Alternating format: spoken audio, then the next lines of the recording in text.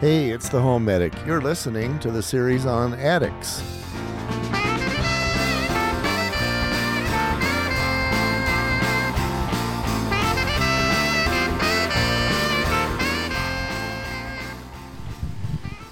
Welcome to the HomeMedic, where we help you keep your money in your wallet and your family out of the hospital. I'm Garth Haslam, the HomeMedic, and you're Heidi Hansine. Good morning. You were Heidi Hansine yesterday. I'm still Heidi Hansine. And pretty good chance that I think we know who you're going to be tomorrow. The subject on this one is your attic itself. We have some good stories. We have fun stories today. I don't know if I want to share mine or not, but I want to talk about physical entry into the attic, because there's 1,000 ways for a person to land in the hospital. There is, and it's so sad when these kind of things happen. So I was doing an inspection. This has been a couple of years ago, and I had my client go up with me. He followed me up into the attic, and I was moving my way across the attic as a careful person should be. And next thing I know, I turn around, and my client is just walking across the attic floor to me like it was on the kitchen floor. He had failed to realize that that was not a kitchen floor, and that if you don't step in the right place, you're standing on sheetrock. Right. And you're trying to step from board to board, and he didn't follow you. It just so happened that he was moving across the garage, and they had actually placed plywood, but he was going to a place that did not have plywood, and so I had to very quickly notify him that he was about to die. Yeah, that wasn't good. If you feel the need to get up into your attic, and there's 1,000 reasons to do so, but if you don't feel comfortable getting up there, don't do it. Hire somebody. Good advice. Let them be the ones to die. Now, another story that I have, I was in an attic kind of moving around from brace to brace. And again, in that particular one, we had the client up there. I don't generally have the client go any further than the ladder, but he was up there on that one too. We had a contractor there with, and I was moving around. Stepped on a cross brace, and that is a 2x4 that is located between a set of rafters. Right. That was the stupidest thing I could do. Really? Because that brace was not meant for my 200 pounds. And as soon as I stepped on that, I was on a one-way trip to the sheetrock below and then the living space below that. Oh, really? It was going to be about a 13, 14-foot fall. Wow. And I was going head first very quickly. Not quite sure how that happened. But I'm going to credit my Frisbee skills. You reached out and grabbed the rafter or something? Because I reached out quickly. I grabbed the rafter with my left arm, and somehow I managed to hook it with my left foot. And so I didn't fall. Wow. It was an experience. I did end up bleeding a little and humiliated a lot. But I managed to finish the inspection anyway, and I tried to hide the bleeding and the humiliation from the people that I thought might not have seen it.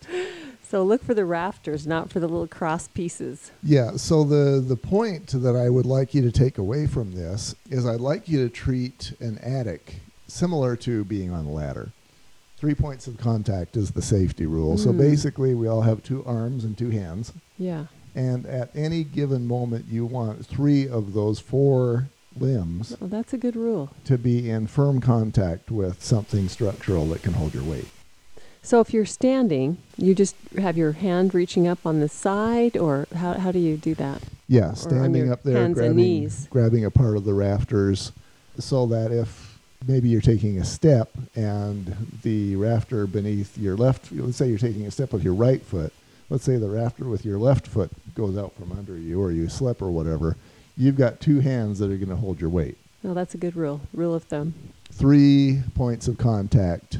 That the attic is a very good way to die. So I want you to be very careful up there. Now, another one of my stories.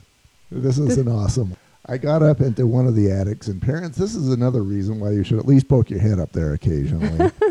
I have seen anything from beer bottles to needles up there. Oh. And one of the meth houses that I got into, they were actually doing something that they call hot boxing. Apparently, if you get high in a hotter space, then your high is better. Really? And there is no place in the house better than an attic for heat. I mean, that gets into, it's 150 degrees up there. You could cook an egg up there in the summertime. Yeah, It gets yeah. hot. So they had actually laid out a blanket across, without actually doing any sort of a plywood sheet, they laid out a blanket across the insulation and put speakers up there so they could be entertained by the speakers while they were being high. Whoa. And right on top of the sheetrock. Crazy. Yeah. Good idea to get your head up there and just take a look at what's going around. So you found the blanket. Yeah, I found the remains of a blanket, and I think that'd be so uncomfortable I wouldn't care how high I was. That's just not going to be entertaining. I hope we're not giving any of the teens any ideas, but they're not usually ambitiously trying to repair their homes, so we're probably safe. There's some other things that I find people just put up there and forget, too. And so I want to have the attic be on your radar as a homeowner and as a parent. Now, there's one other reason why I say that, too, and that's one of your personal stories, Heidi. Yeah, I hate to confess this one, but I will just for fun. So when we were in elementary school, I don't remember what prompted us to do this, but I do remember climbing up into the attic with a few little snacks. We were living in an older home, probably at least 100 years old at that time, and the attic entrance was in the hallway. And again, I don't recall exactly how we got up there, but I believe we put a ladder up through the hatch and then pulled the ladder up behind us.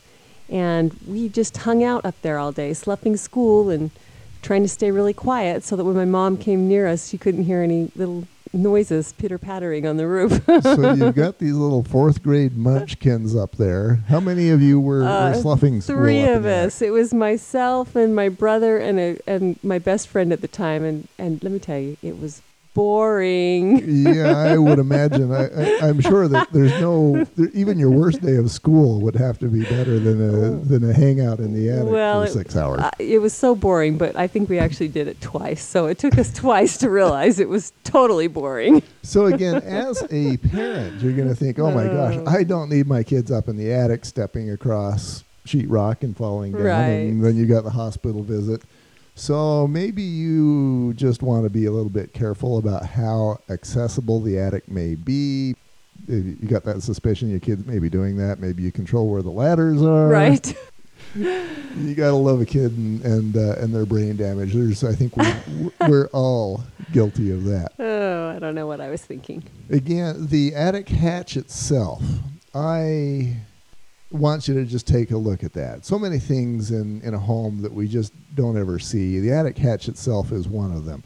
Do you have an attic hatch that actually is accessible? If it doesn't seal, in other words, if you've got holes in your attic hatch, or if it doesn't really cover things very well, you could get critters in from down there. You are definitely going to get heat from the attic through an open attic hatch. For sure. You can feel it coming down, in fact, when you open the hatch. Yeah, you open those hatches and you can feel the heat. That's going to be coming down into your living space in the summer, and, of course, the cold air in the winter. I have a story about some teenage girls, college students, that I walked into their home and they were all wearing coats. And I asked them why they were wearing coats. They said, well, we can't afford our heat bill, so we just wear coats all the time. Really? The place smelled like baby diapers. So we went ahead and did the inspection. We noticed at the very end of the inspection that there was no attic hatch cover at all. Oh. And not only that, so we were getting all that downdrafting. There's no way they could, even with the furnace going full time all the time, there's no way they could keep up with that. Yeah, that's just outside air coming in. So again, the $10 fix would have been, go buy some sheetrock and make yourself an attic hatch. But they totally didn't even think of that. It just wasn't something that was on their radar. Yeah. And then to make matters more interesting, the baby diaper smell that we smelled in there, and of course all these girls were single, had no kids. Right. Turns out the baby diaper smell was because pigeons were getting into the attic. Oh, I bet they could. I bet they were so grateful to hear the good news that there were actually some solutions here. I think it puked them all out.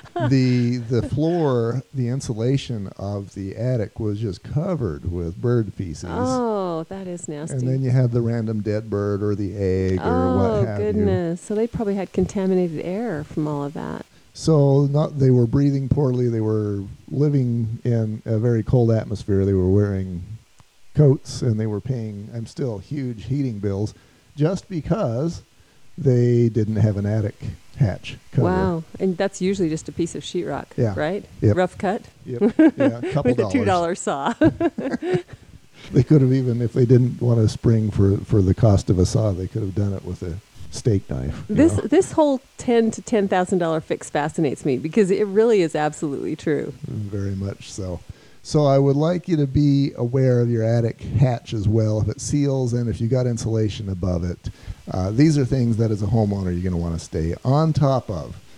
Okay, that'll wrap it up for this particular segment. You are now master of your mansion, even if your mansion is just a teepee in the forest. If you need more information, you can always go to my website, HomeMedicUSA.com. That's HomeMedicUSA.com. If you need a pro, if you need somebody who I would recommend and be proud to recommend to you, please give me a try. If you need just anybody, try Google. And finally, be you. Everybody else, yeah, they're taken.